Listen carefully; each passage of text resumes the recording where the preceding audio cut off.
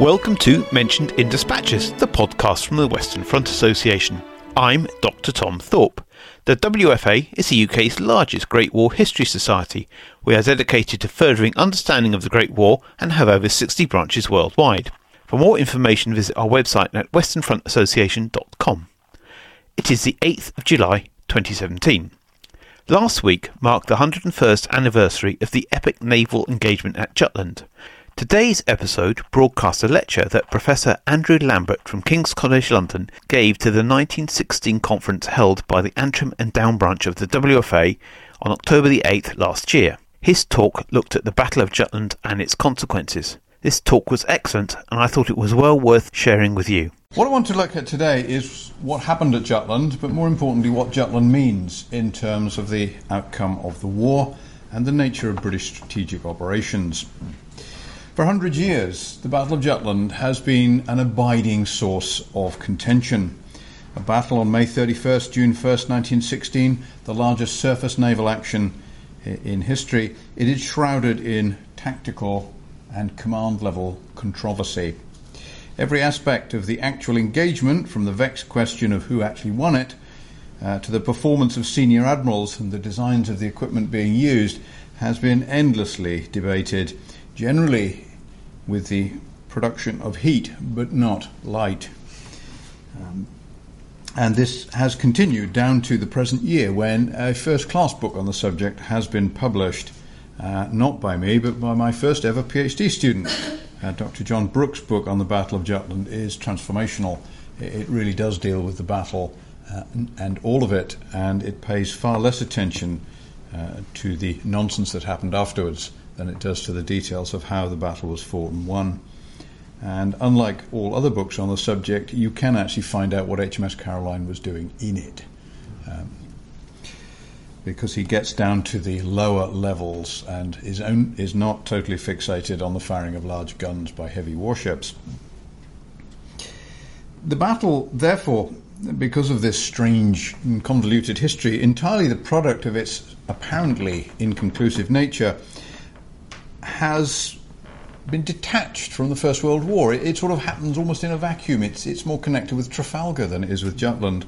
And we tend to think about it as an isolated and rather odd Edwardian incident in what is a proto-modern conflict. Nothing could be further from the truth. But the ability of many to forget this, particularly in Britain, led to some very powerful strategic debates between the wars, which I may get onto if we have enough time. But it certainly is important to remember that this battle has far more to do with winning the war than it does with the egos of the admirals who fought it. Britain entered the First World War in August 1914 for two very important reasons. First, because under international law, Britain, like all the other great powers, was obliged to defend the neutrality and territorial integrity of Belgium. Belgium was also obliged under international law to defend its own neutrality and territorial integrity. There was no let-out clause to the Belgians. They literally couldn't have made that concession the Germans asked them for. When Germany violated Belgian territory and refused to withdraw, Britain declared war. This was a really straightforward thing to do because Belgium only existed to keep the hegemonic powers of Europe out of the strategically important shipping bases of the Low Countries, particularly the Scheldt Estuary, Antwerp, Ostend and Zeebrugge.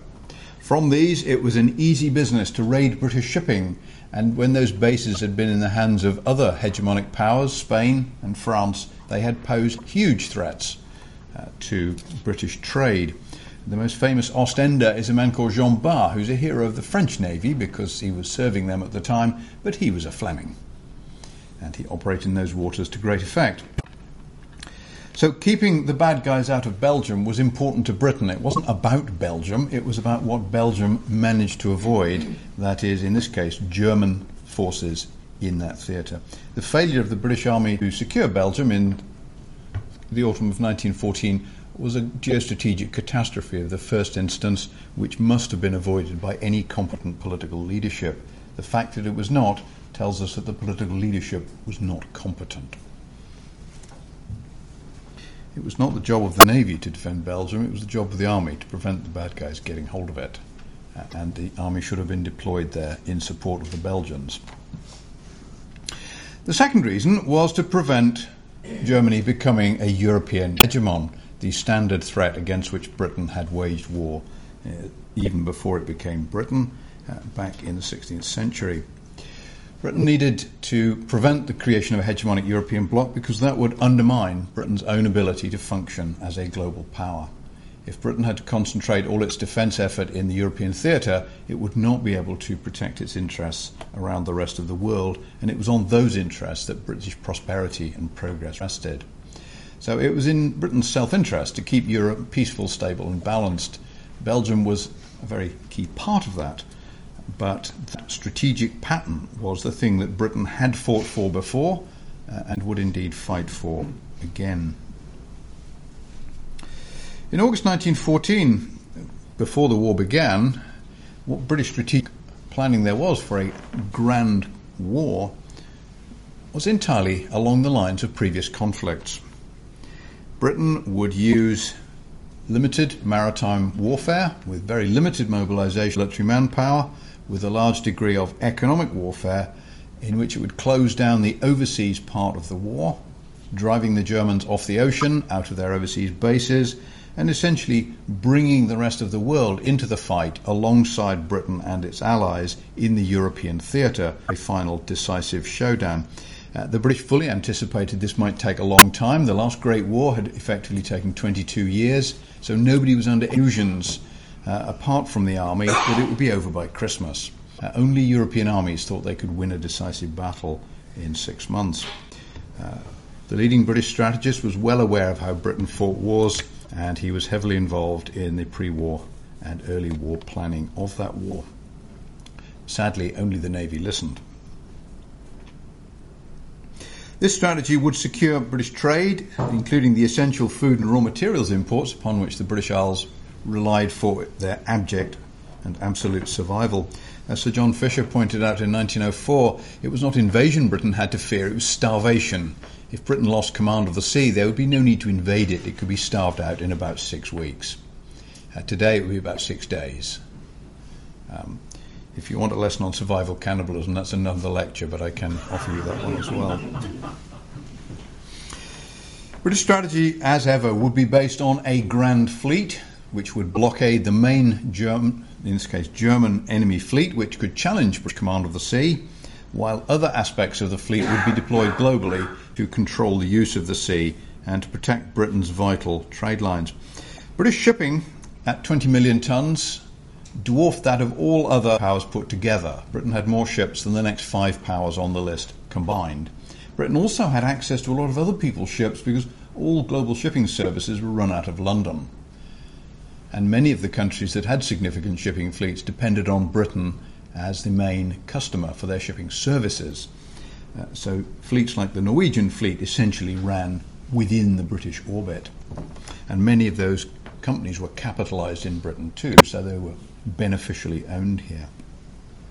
These ships would haul the men, supplies and raw materials needed to wage the war in Europe. British plans had always been that these men, materials and supplies would not be British. The British way of war was to get everybody else to do the nasty, messy bit at the front end and to stay at home in Belfast making 20 million shells for them to fire, not for us to fire. This was a much more intelligent way of making war, and it had rather less catastrophic impacts socially. The First World War relied on Chilean nitrates because that's what you put inside those shells to make them explode. Without access to Chilean nitrates, we would have been in real trouble blowing up Germans. Argentine beef is what ends up tins. The Germans even like Argentine beef, but they can't get their hands on any beef because they have no access to the world market. And of course, British troops use Australian and Canadian grain to make their bread, or indeed that's where the grain came from that fed them, if it didn't come from the United States. And again, these supplies were not accessible to the Germans, and this really does matter. Command of the sea was secured by the Grand Fleet, which is operating right up here out of Scapa Flow, closing down the Scotland-Norway gap.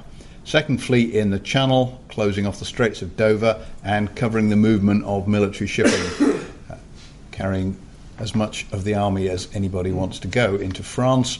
And a critical theatre here, western approach, is all of the world's shipping comes funneling in here, and keeping that secure is vitally important, and this will become more problematic later in the war.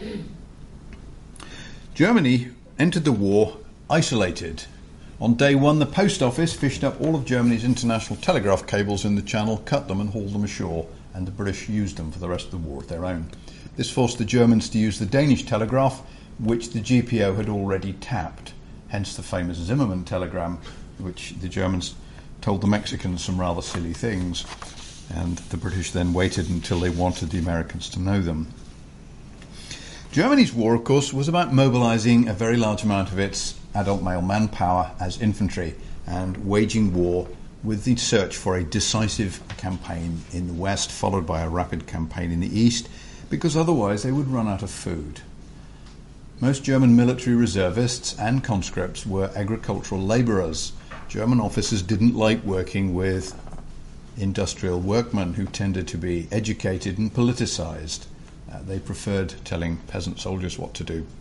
So German food production in 1915 was going to go through the floor. This was very much an ancient Greek war. The harvest is in, now let's get the troops out, win the war, and be back in time to plant. Or if not, we'll have overrun somewhere else and we'll steal their food instead. The Germans avoided planning for a long war. Britain had no plan for anything other than a long war, which is why the British were so unwilling to go to war. This was going to be long and unpleasant, however we fought it. And the only question was how long and how unpleasant. Blockade denied Germany access to foreign food, fuel and industrial production. It meant the Germans fought the whole of the First World War without a single decent cup of coffee. Some of you may not find that difficult. I personally would find that horrific. I can't function for more than about 5 hours without at least a pint of the stuff. So the Germans would cut off from all tropical produce, and they had to invent things like decaffeinated coffee made out of roasted hazelnuts. It's not convincing. The blockade was conducted by the 10th Cruiser Squadron, which actually operates up here, behind the Grand Fleet. Initially a few old warships, but latterly armed merchant cruisers. Good standard, high endurance, highly seaworthy merchant ships with reserve naval crews, a few naval officers on board, and Newfoundland boat crews. Why Newfoundlanders were mobilised into the army, I do not know, because they're the world's best boatmen and should have been employed at sea. Nobody in Newfoundland makes a living on the land. These are aquatic people. Britain won the war to command the sea before the war even began. It's quite easy. You just build more ships. There'd been an arms race which the British had used to defeat the Germans, and in 1912 the Germans admitted they'd lost. These are the figures that absolutely matter. 28 dreadnought battleships, 16 dreadnought battleships. The Germans are not going to win this battle. They didn't intend to fight it, and they certainly couldn't win it. 9 battle cruisers, 5 battle cruisers. The British had won the war at sea. By 1914, they were already 4-3 ahead of the Germans when the war began. They were 3-2 ahead of the Germans by the time of Jutland. The balance was going up. Britain was getting stronger and stronger. The Germans had dropped their building in 1912, and they didn't push on with building during the war. They completed 3 capital ships after the outbreak of the war. Everything else was stopped. In fact, Germany's best naval chance was on day one. A surprise attack on the British fleet in Scapa Flow would have been their best opportunity. They'd probably have lost, but they would have done better than at any other stage in the war. Furthermore, the one thing that isn't important in the First World War is this bit, the German coast on the North Sea. There is nowhere more strategically useless in the whole of the First World War than the Heligoland Bight. There is nothing in there worth doing. Hamburg, Bremen, all the great ports, you can cut them off here and here. You don't need to go in there. The bit that does matter is through here, but we'll come to that.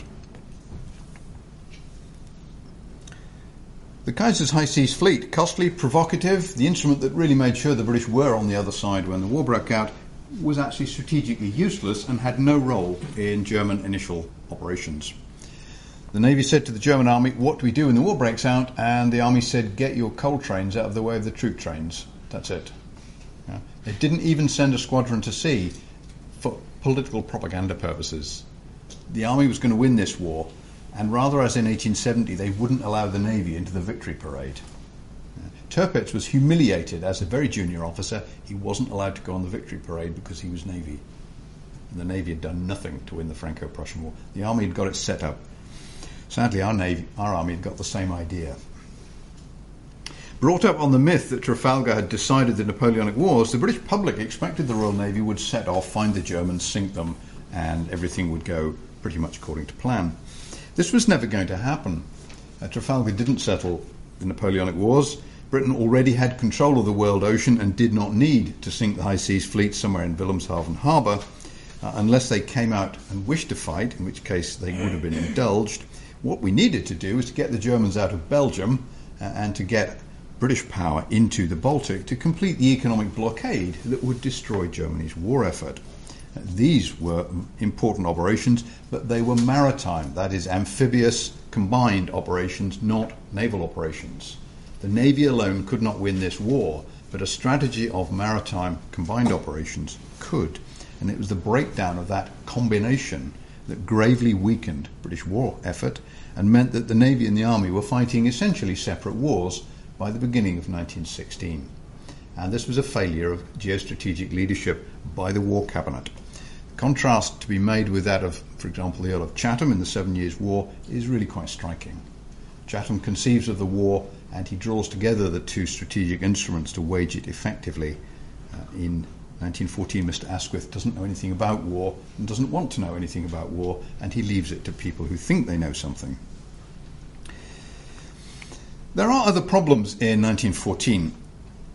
Those dreadnought battleships, and indeed the submarines that aren't there, have never been used in battle. These are new instruments. The dreadnought battleship itself is an instrument of such enormous complexity that although the Titanic might have been the biggest ship built in the world, the latest dreadnought was by far the most complex technological instrument on the planet. It was the acme of what it meant to be a great power, to be able to build a first-class dreadnought battleship entirely within your own political structure said that you were a great power. Very few countries could do this. This really was the mark of a great power. Britain, Germany, the United States, that's it. All the others were struggling and were depending on getting technical handouts from other people. These things had a political significance far beyond that of a 74-gun ship of the line in Nelson's Navy. Losing one was an event of national and indeed international consequence. It was not something to be essayed lightly. We were not going to risk these things because the mere symbolism of losing one could be significant. They tended to carry powerful names, and the resonance of those names meant that if you lost it, there was some consequence to that. Having the flagship named after Frederick the Great meant if the Germans lost it, it would suggest something about their prowess in war. Why on earth our flagship was named after an army officer, I have no idea, but that's just an accident of history. The previous flagship was Neptune, and the next one would have been Royal Sovereign, which are proper naval names. So ships mattered, but they mattered more as political instruments, and with the exception of the British, the naval powers of the First World War were more concerned to keep their prestigious capital ships than they were to use them, and they failed to achieve strategic effect because they were more worried about the diplomatic bargaining that would follow. As a result, we all know what happened to the German high seas fleet. They sank it for themselves. We didn't have to do even that. For 2 years, the fleets watched and waited, the Germans more fearful of losing control of the Baltic than ambitious to risk battle, while the British, as First Sea Lord Admiral Sir John Fisher observed, had everything they needed and they had no need to head south to try and seek out a climactic showdown with the Germans. The Germans couldn't come and pick a fight with the British at Scapa Flow because their destroyers were so short-legged they couldn't get there and back again. So the British base meant that the Germans couldn't attack them without a large part of their force. Those destroyers were a major battle instrument with their torpedo fire. Stasis served the British. It supported the blockade. Germany's war effort was being degraded by increments, and slowly but surely the blockade was being increased in efficiency every time the Germans broke international law and committed a war crime. We've mentioned the Lusitania. That's a war crime. Sinking any merchant ship without warning by submarine is a war crime. Sinking a merchant ship by any means without making provision for the safety of crew and passengers is a war crime, and these were tried after the war in Germany, and the Germans let their own U-boat skippers off. Next time, we didn't do it that way. We tried them, and some of them got shot. So never be surprised that U-boat warfare took the British by surprise. It was fundamentally illegal. And everybody in the world thought it wouldn't be done, apart from Fisher, who was well aware that this would indeed happen, and said so about 1910. Early in 1915, British and German battle cruisers clashed on the Dogger Bank. The Germans lost one of their heavy ships. The British managed to make a bit of a botch of finishing the battle off, and the Germans got away. But it just reinforced that sense that the British were in charge and they could do much as they pleased. Unfortunately, Britain's limited maritime global war strategy was sacrificed initially to the wishes of the General Staff and increasingly to the ambitions of the French to tie Britain's resources into a continental war in which there would be some kind of decision reached in a short period of time. One could understand French anxiety. It was their country, after all, the Germans were sitting in, but it really wasn't Britain's job to get the Germans out of France. The Gallipoli campaign, that great what-if of the First World War, was a classic British operation, maritime, amphibious, combined, and it failed not for want of effort, but for want of the political courage on the eve of success to back what was being done, and ultimately because the French threatened to leave the Entente if the British did not shift their forces to Salonika. It's quite clear that Gallipoli was killed by the French in their own interests. Consequently, as Falkenhayn said, this really was a catastrophic misapplication of resources. Those French divisions that went to Salonika, if they'd gone to the Asiatic shore of Gallipoli, the campaign would have been over in a matter of weeks. Indeed, by the end of 1915, it was quite clear the British were winning the Gallipoli campaign, but that's another story. By early 1916, therefore, we left with two separate wars, a land war and a naval war. And then one of them cannot be decisive because the numbers are simply too great, the other because you can't win a great war simply at sea. But the navies know they have to do something, and the German Navy is acutely aware of the fact that it's sitting around doing nothing while the army is bleeding to death. Admiral Sir John Jellicoe, Commander-in-Chief Grand Fleet for the first half of the war, a man with a brain like a slide rule who could conceive of the motions of 150 ships in a 50 square mile radius and organise them in his head to plan how he was going to deploy them against an enemy who was advancing towards him on bearings and at speeds he could not yet predict. Remarkable intellect, and a man greatly loved by all who knew him. I don't need to tell you much about Reinhard Scheer. You can make your own mind up. This is a photograph in the frontispiece of his memoirs. He's telling you something by sticking his chin out, I'm sure. Scheer was new on the job. He'd replaced the previous admiral who'd died of something unpleasant, and the one before that who'd been sacked for being incompetent. And he decided that they had to go out, find the British and sink some of their ships. So we'll pick off a piece of the British Grand Fleet and sink it and gradually whittle them down. It's a bit Western Front. Let's bite and hold on the British fleet. And he thought that the British battlecruiser force was commanded by an impetuous officer, and he could probably lure them into a trap and sink them. That was his great plan. Jellicoe had a different plan. From the beginning of the war, Admiral Fisher, who'd been forced to resign to stop Churchill doing stupid things in the Dardanelles, had planned to threaten to enter the Baltic, and by threatening to enter the Baltic, to lure the Germans into invading Denmark.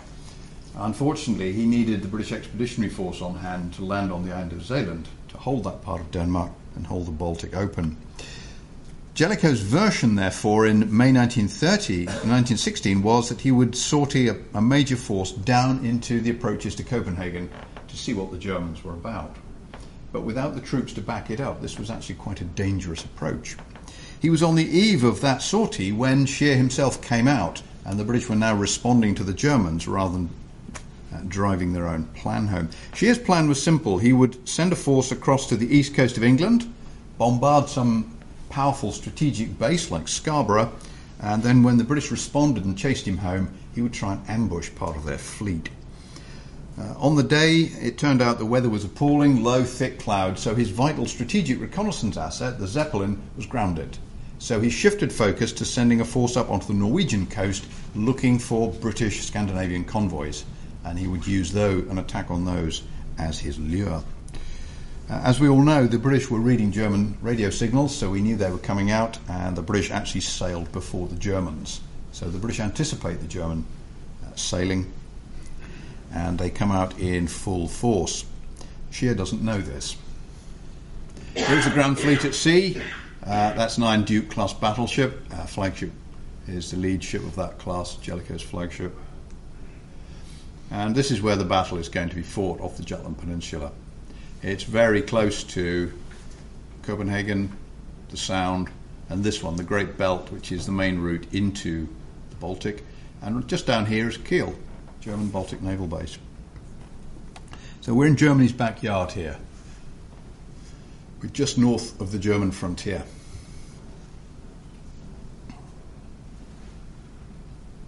Both fleets were led by detached battlecruiser formations. Battlecruiser is a slightly different kind of capital ship. It's roughly the same size as a battleship. It has slightly less guns by number, it has a much higher speed, and it has less armoured protection. It's designed for high-speed operations. Its main function is to crush the enemy's scouting forces and to deliver the enemy up to the main battle fleet. It could be seen as the cavalry screen of the fleet, to use a military analogy.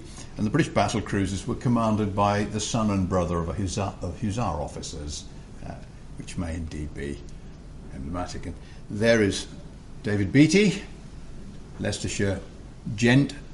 Most of his brothers were on the Western Front in the cavalry. And here's Franz von Hipper, who was rather better at fighting at sea. Being a Bavarian, he knew all about the ocean. Hipper's performance in the battle is exceptional. It really was a very, very good performance right the way through the day. He did pretty much everything he could under the circumstances and was in the thick of the fighting from first till last. His ships didn't suffer the kind of problems Beatty's did. British battlecruiser fleet and the German 1st Scouting Group met. They'd already met once, and Beatty thought this was unfinished business. On the day of battle, Beatty had 6 battle cruisers to Hipper's 5. He also had 4 Queen Elizabeth-class fast battleships, which were infinitely more powerful and far better protected than any of his own capital ships.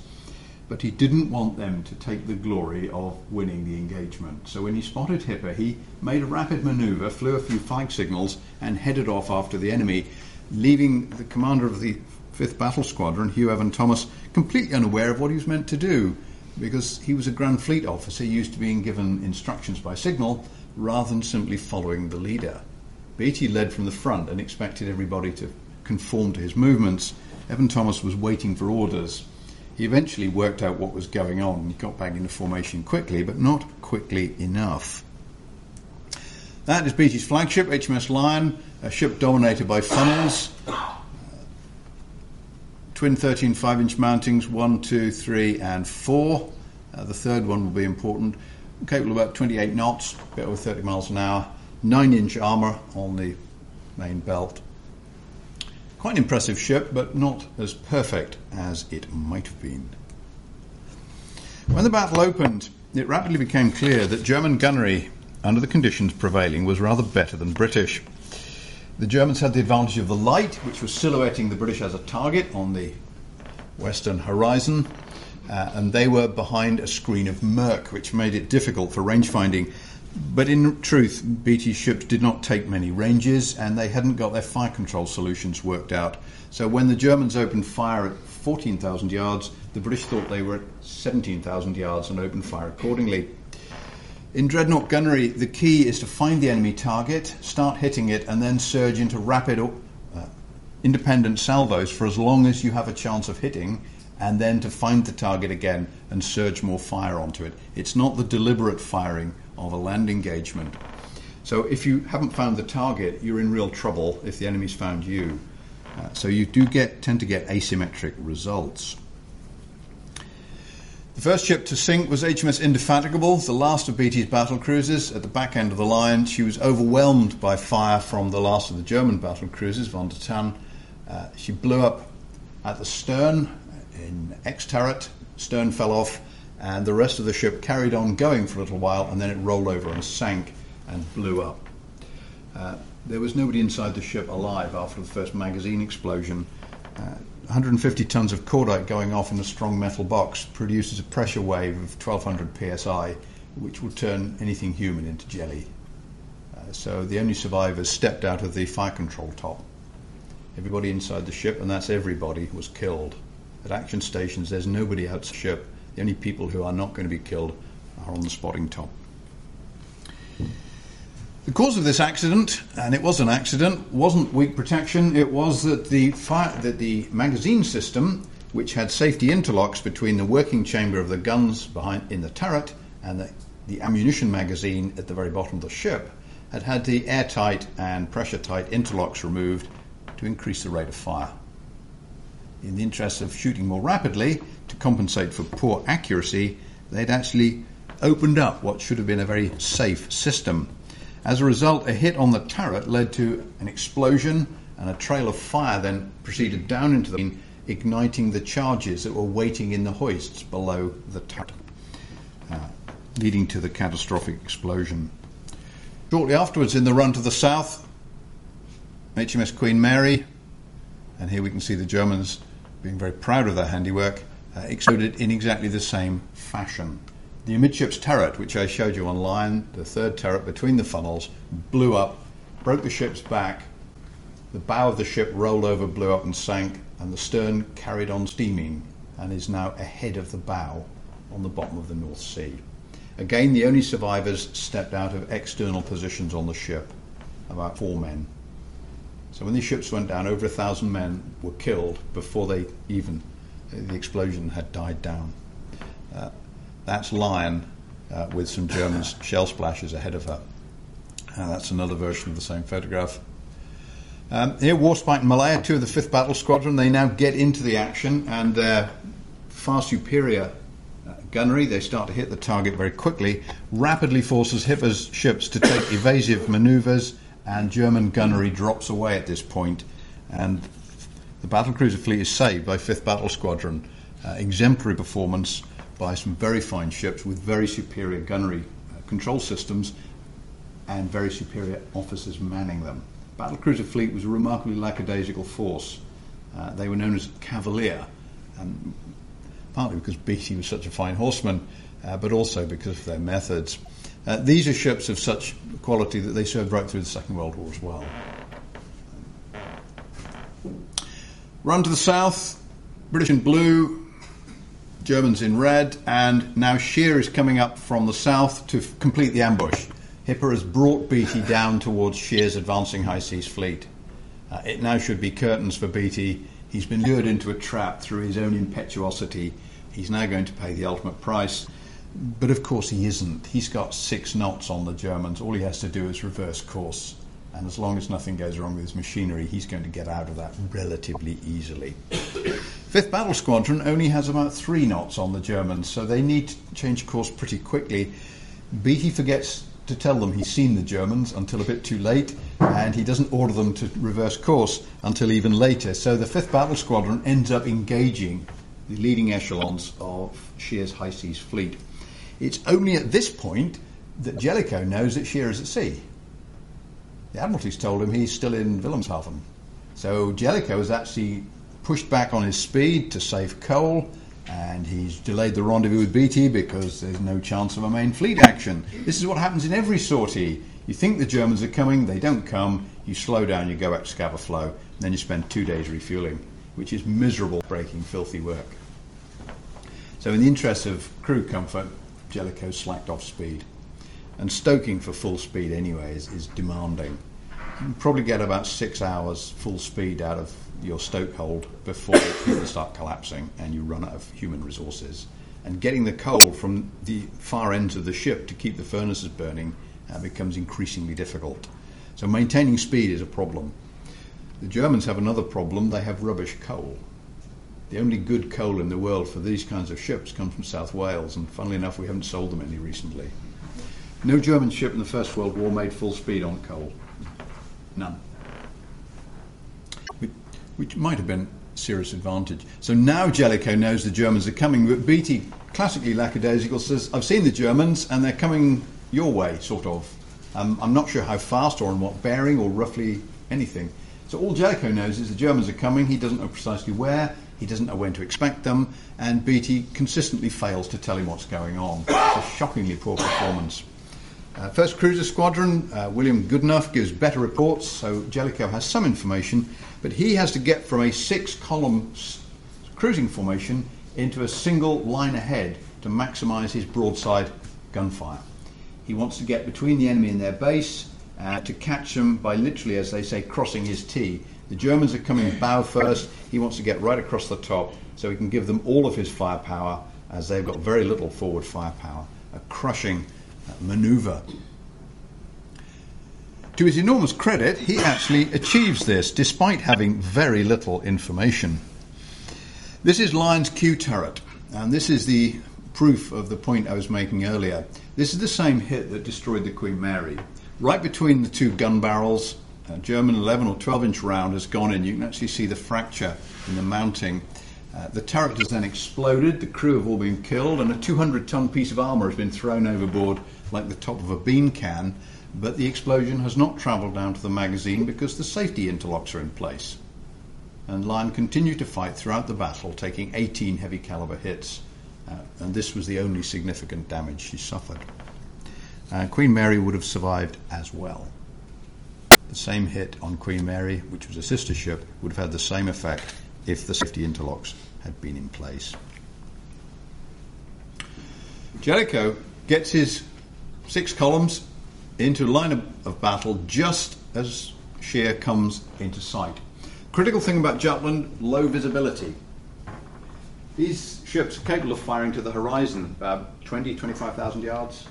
At Jutland, 12,000 maximum visibility. There's an opening exchange of fire between Jellicoe's fleet and the leading elements of Scheer's fleet, but only half of the British fleet has a clear target. Some British ships are not able to fire. They cannot see the enemy. They literally have nothing to shoot at because the visibility is so poor. Unfortunately for Scheer's leading ships, they run straight into Jellicoe's flagship, the Iron Duke, which is the best trained gunnery platform in the Navy, and they take a considerable beating. In the margins of all of this, Scheer has to make a big decision. Hipper's force is by now badly degraded by cumulative damage. His flagship, the Lutzow, has been hit over and over again, and in an action which happens just as Jellicoe is forming up, 3rd Battlecruiser Squadron, which was attached to the Grand Fleet, put some rounds into Lutzow, which effectively sinks her. And shortly afterwards, the flagship of 3rd Battle Squadron, HMS Invincible, again blows up and sinks, having been hit by heavy caliber rounds on her midships turret. Again, the only survivors are in the upper control tower. Jellicoe has ensured that Britain is not going to lose the First World War by driving off Scheer. Scheer makes an astonishing manoeuvre which tells us a lot about what the Germans thought the war at sea would look like. As soon as he realises he's fighting the whole of the Grand Fleet, which he had no intention of doing, he orders an emergency battle turnaway. There's a German technical word for that, but I won't trouble you by attempting to pronounce it. This manoeuvre requires the German battle fleet, 20-odd ships strong, to reverse course in series from the rear. So as the rear ship puts her helm over, the ship ahead watches until the bow starts to swing over out of line and then follows that manoeuvre. So it's a ripple turn from the rear. Now, this requires wonderful seamanship, a tremendous amount of discipline, and a great deal of courage under fire, particularly by the guys in the leading ship, because they're going to just have to carry on their course, getting plastered until everybody else has finished the manoeuvre. So there's a great deal of courage on display here, and some very fine seamanship, which is the point at which I need to remind you that at Trafalgar, Nelson was fighting brave imbeciles. At Jutland, Jellicoe is not fighting brave imbeciles. These are unit for unit, officer and man for officer and man, as good as the British have to offer. Jellicoe's advantage is he's got a bigger fleet. And he did not take the Germans for granted, as Nelson definitely did at Trafalgar with the French.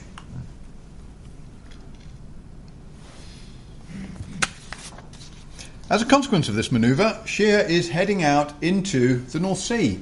Jellicoe has achieved the strategic effect of getting between the enemy and his base. If Scheer wants to go home, he's going to have to fight his way through a larger and more powerful fleet. This is the holy grail of naval operational art. In a single manoeuvre, he has achieved everything he needs. An hour later, Scheer reverses course and again blunders into the British and performs a second emergency battle turnaway, again without a single accident in seamanship. So this wasn't a fluke performance. The Germans really were very good at turning away from a battle. And the fact they drilled it over and over again tells you a great deal. This time, Scheer threw in, that's this phase here, threw in all of his assets, the battle cruisers, which were already badly degraded. He basically ordered them to go and ram Jellicoe's fleet, and he threw all of his destroyers in at this point as well in a mass torpedo attack. As a result, Jellicoe turned away from the torpedo attack, which was standard doctrine, and outran the torpedo salvo before reversing course. He therefore lost contact with Scheer, and Scheer proceeded back out into the North Sea, once again in that bad position where he'd placed himself. So he'd now run away from a fight twice and was still in a very difficult situation. During the night, Jellicoe had no intention of fighting. He formed back into a tight formation and held station heading south towards a known gap in the German minefield through which the Germans might return home in the morning. There was another gap over this way on the Horns Reef off the coast of Denmark. Jellicoe had no intention of going there because it was an obvious ambush. But during the night, Scheer was able to break his way through the rear of Jellicoe's fleet, through the flotillas, destroy flotillas, and some of the cruiser formations, without Jellicoe ever having a clear picture of what was going on. As a consequence, Scheer arrived at the Horns Reef around dawn. He had a Zeppelin overhead because the climatic conditions had improved, and by the afternoon of June the 1st, many of his ships had arrived at Wilhelmshaven. There's HMS Tiger. Shortly after battle, Tiger took 18 heavy caliber hits, battle cruiser, and survived the battle intact, still perfectly functional. One heavy gun disabled by a direct hit. The idea that battle cruisers were in some way incapable of combat operations is not borne out by the evidence. German battleship, Westfalen, of the same class as the Oldenburg, which hit a mine as they were passing the Horns Reef. Jellicoe had laid a minefield there to catch the Germans. He'd also put a submarine ambush there, but he told the submarines the Germans would be coming on the 2nd, so the submarines were waiting on the bottom for June the 2nd. They didn't come up and have a look. This is the German battlecruiser Seydlitz, which was the worst damaged of all the capital ships at the Battle of Jutland. 27 heavy caliber hits. A turret is empty because they actually had to take the guns and the turret roof off to lift the bow to get her into harbour. She was so low in the water. When she got to Wilhelmshaven, the water was up against the breakwater just ahead of A turret. She was technically already about to sink when she arrived at port. They got some pumps on board and basically kept the water from getting any worse.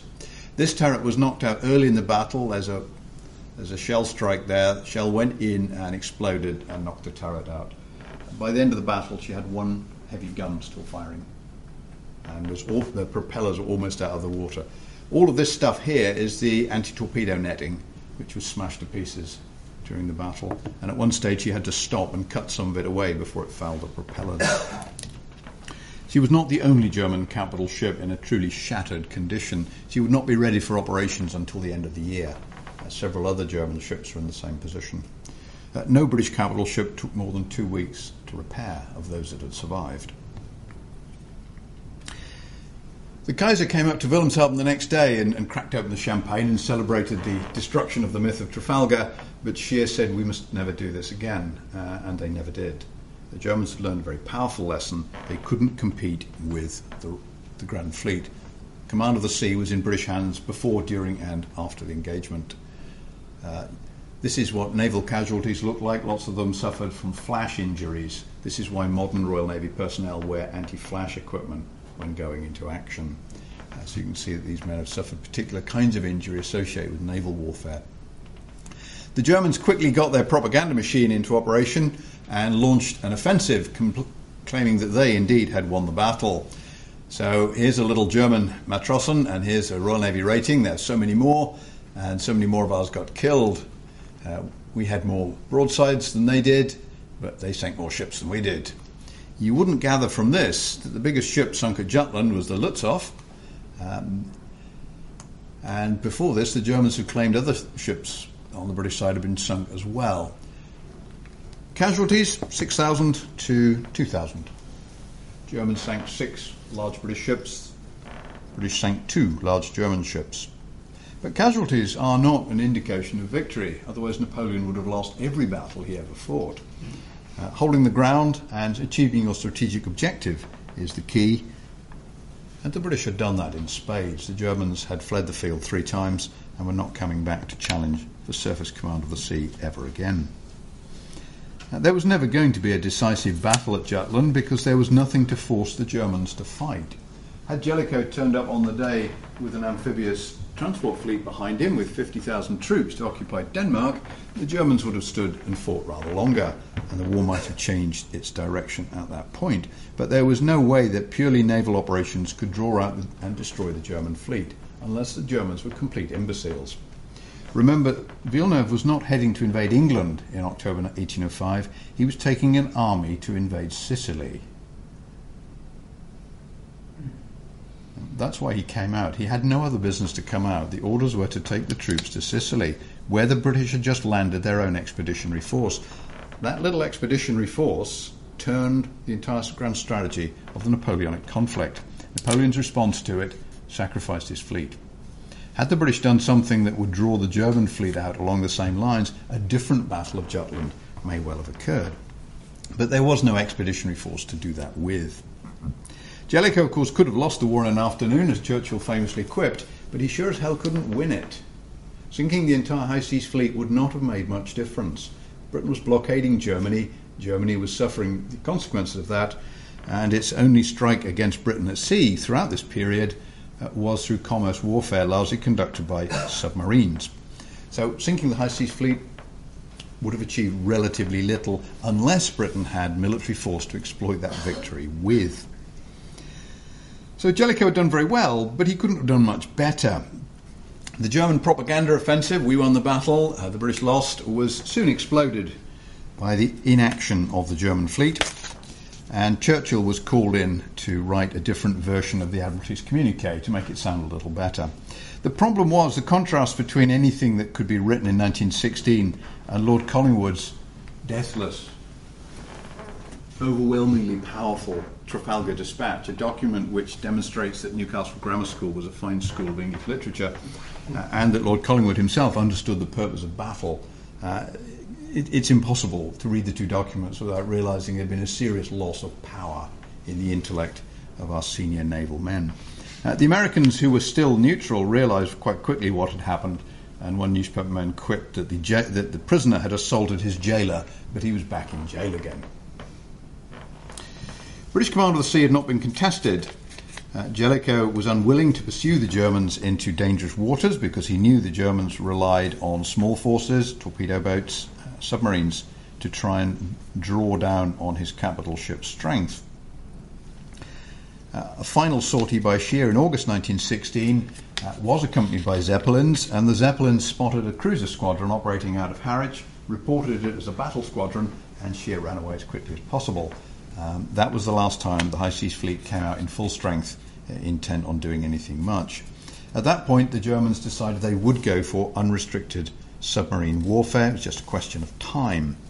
This was illegal, and they knew that by doing so they would bring the Americans into the war. They'd given up on that propaganda offensive because German propaganda was unbelievably banal, and it didn't even persuade American voters, and we know how easily they're persuaded by banal things these days. But we must wait on. Unlike President Obama, I wouldn't dream of telling the Americans how to vote in their own election.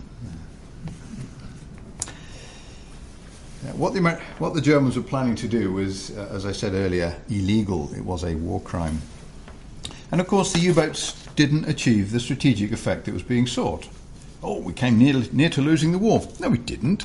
We came near to having to change our strategy. But we didn't.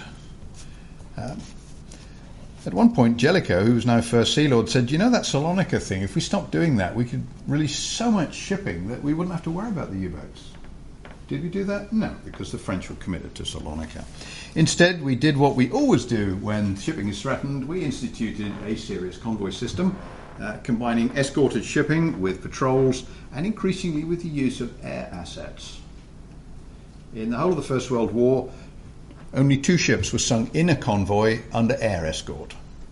And that air escort was often a non-rigid airship, perfect for stooging around over the top of a convoy. The German submariners were incredibly nervous of being spotted from the air. Even if the aeroplane itself had no weapons on board, it could report back to surface forces, and they were very, very nervous of that.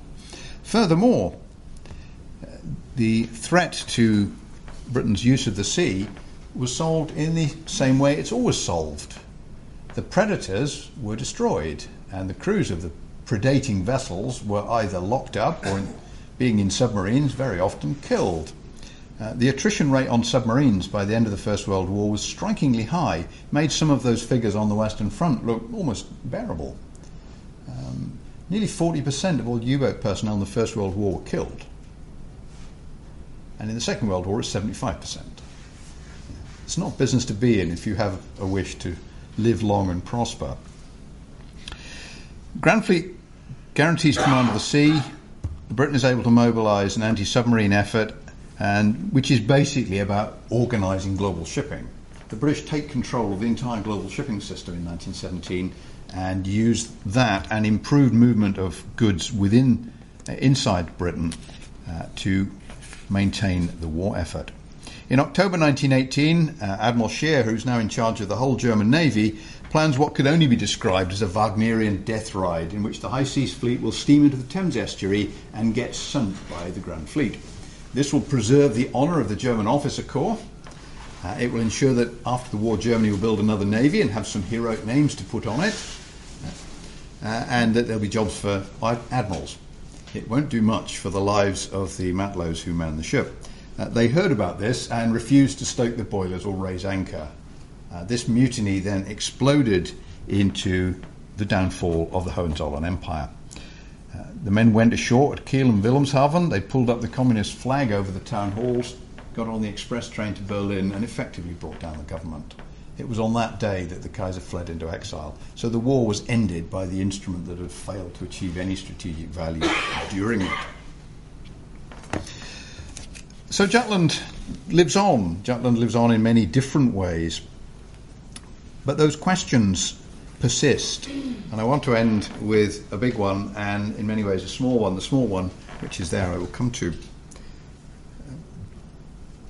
The comparison with Trafalgar was exploded in 1921 by Sir Julian Corbett, the official historian of British strategy in the First World War, and indeed the writer of pre-war strategic doctrine. And I quote, "What material advantage did Trafalgar give that Jutland did not give? It's a question that, in the present state of our knowledge, I will not venture to answer." 1921, Corbett is giving a lecture in central London to an audience comprising historians, many of them historians of the war, and the entire naval staff.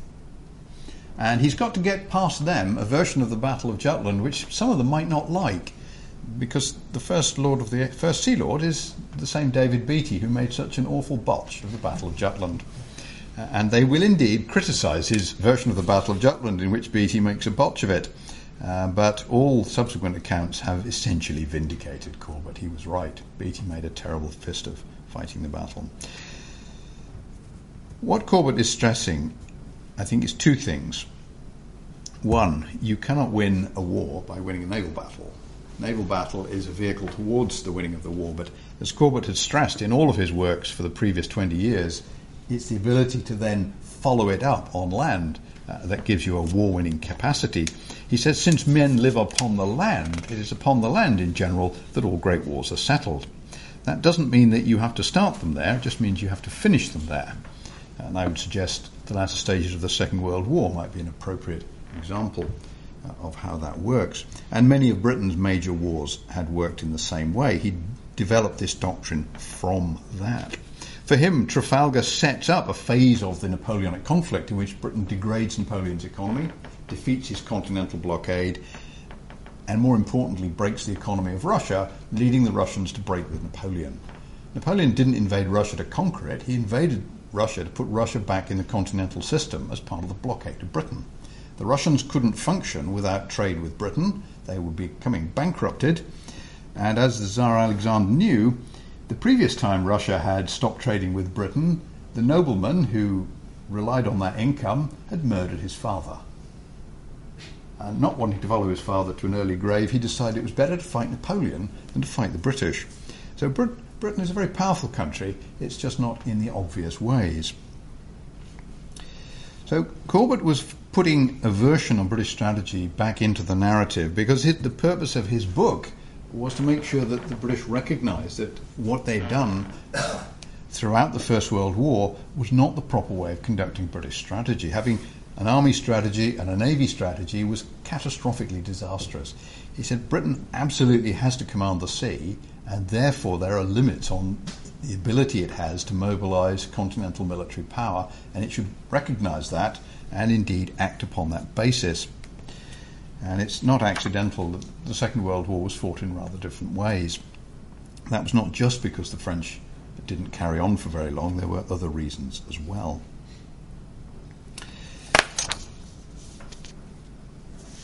Jutland was then reimagined for other purposes. Beatty, as First Sea Lord between 1919 and 1927, used his heroic reputation, largely unjustified, to defeat the Treasury in a series of battles about the naval budget. He kept the shipyards open by posing as a hero. That caused problems with supporters of Jellicoe, who argued that what he said was untrue and that Jellicoe had actually won the battle and Beatty very nearly lost it. And that debate poisoned relations within the service for some long period. But Beatty gave up posing as a hero when he stopped being First Sea Lord, and in 1936, when Jellicoe died suddenly, Beatty, who was a very sick man at this stage, got off his sickbed against doctor's orders to attend the state funeral to make sure that everybody understood that Jellicoe won the Battle of Jutland and he'd been one of Jellicoe's admirals. Within 2 weeks, he too was dead. As a result, 2 of the 5 new battleships ordered that day were named, Jellicoe and Beatty, and the 2 fountains in Trafalgar Square are in their honour. Coming back to office in September 1939, Churchill thought that these names might cause problems in the Navy and revive old disputes, so he renamed the battleships Anson and Howe after men who'd been dead long enough for nobody to contest their reputations. There has been, as you know, a library of books about Jutland, far, far, far more books about Jutland than about Trafalgar. Nobody's interested in studying a battle that's quite clearly won by one side and lost by the other. In case you're wondering, the first 2 books written about Trafalgar were written in Spanish in the 1840s. No book about Trafalgar of any consequence was written in Britain for 100 years after the battle. Books about Nelson are plenty, but not about the battle. The battle itself was a mystical experience which was not to be dissected. It was a bit like the Turin Shroud. If you look closely, you'd probably work out it wasn't true, and you wouldn't want to know that. As a result, in 1914, people had forgotten that it wasn't true. They thought it really was true. They thought that Trafalgar had actually won the war and that it had stopped Napoleon invading Britain. And both of those things are untrue. Even in the 1960s, the 2 great naval historians, Arthur Marder and Captain Stephen Roskilauren, fought a furious battle about who should write the Battle of Jutland, an academic or a former naval officer. Very unedifying, very undignified. But today, of course, we recall the courage of the men who served there, those who lost their lives, those who also served, those who returned and lived to fight another day. Boy sailor Jack Cornwall, HMS Chester, is the standout figure in the recasting of Jutland as an event in popular history. Jack Cornwall was the repeating number. You can see he's wired up for sound. He's feeding in the information from the gunnery fire control plot onto this single gun mounting so that the gun crew can lay and fire the gun at a target being seen by the spotting top about 50 feet higher up. Unfortunately, as is shown here, Chester took a real beating from some German light cruisers. The gun was knocked out, the rest of the crew were killed, But Jack Cornwall, for reasons we do not know, stood at his post until he too was mortally wounded.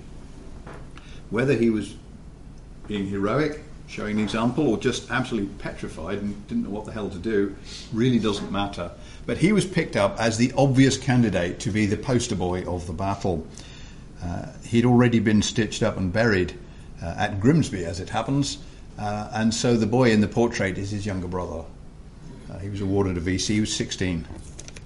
He was not the youngest casualty of the war, but he was probably the Navy's youngest casualty. And he becomes an iconic memento of this event, and the gun at which he is standing is in the Imperial War Museum, minus its shield, which is unfortunate because the shield is a large part of the problem. This ship had been ordered for a foreign government, and it had less effective gun shields than British mountings, particularly there was a gap between the bottom of the shield and the deck, so most of his crewmen had been cut down around the ankles and then killed. The battle, of course, is still news. It was big news then, it's big news today. Only a month ago, the last of the Jutland wrecks was discovered in the North Sea. We now have a complete catalogue of all the ships, and the archaeologists have worked out in greater detail than we knew hitherto how all of them sank. The last wreck, that of HMS Warrior, an armoured cruiser that sank the day after the battle, about 100 miles away from the battlefield while it was being towed back home. Not been discovered until recently. Discovered by a Danish expedition which has charted all of the wrecks, most of which are in Danish territorial waters. You'll all be familiar with the idea of a war grave. If you study the Western Front, there are many war graves, and these are quite sacred sites. At sea, there is no such thing as a war grave. These things are plundered, pillaged, and looted on a regular basis. Things from these ships turn up in scrapyards in Holland all the time. Only a couple of years ago, one of the propellers from the Indefatigable turned up. And we know it's from Indefatigable because it said on the propeller boss, Indefatigable, port outer. So 4 propellers, port outside propeller. So there are no war graves at sea. The sea covers many things, and many of the wrecks are now rusting out. So the destroyers, the most lightly built ships, are literally fading into the seabed, and the cruisers will fade after them, and the heavier armoured ships will be the last to go. But all of them, apart from Warrior, show signs of having been illegally plundered by scrap merchants. So this is now a major resource. Just, of course, as the Battle of Waterloo was a major resource for the British fertiliser industry in the 19th century. Nothing changes. Thank you very much.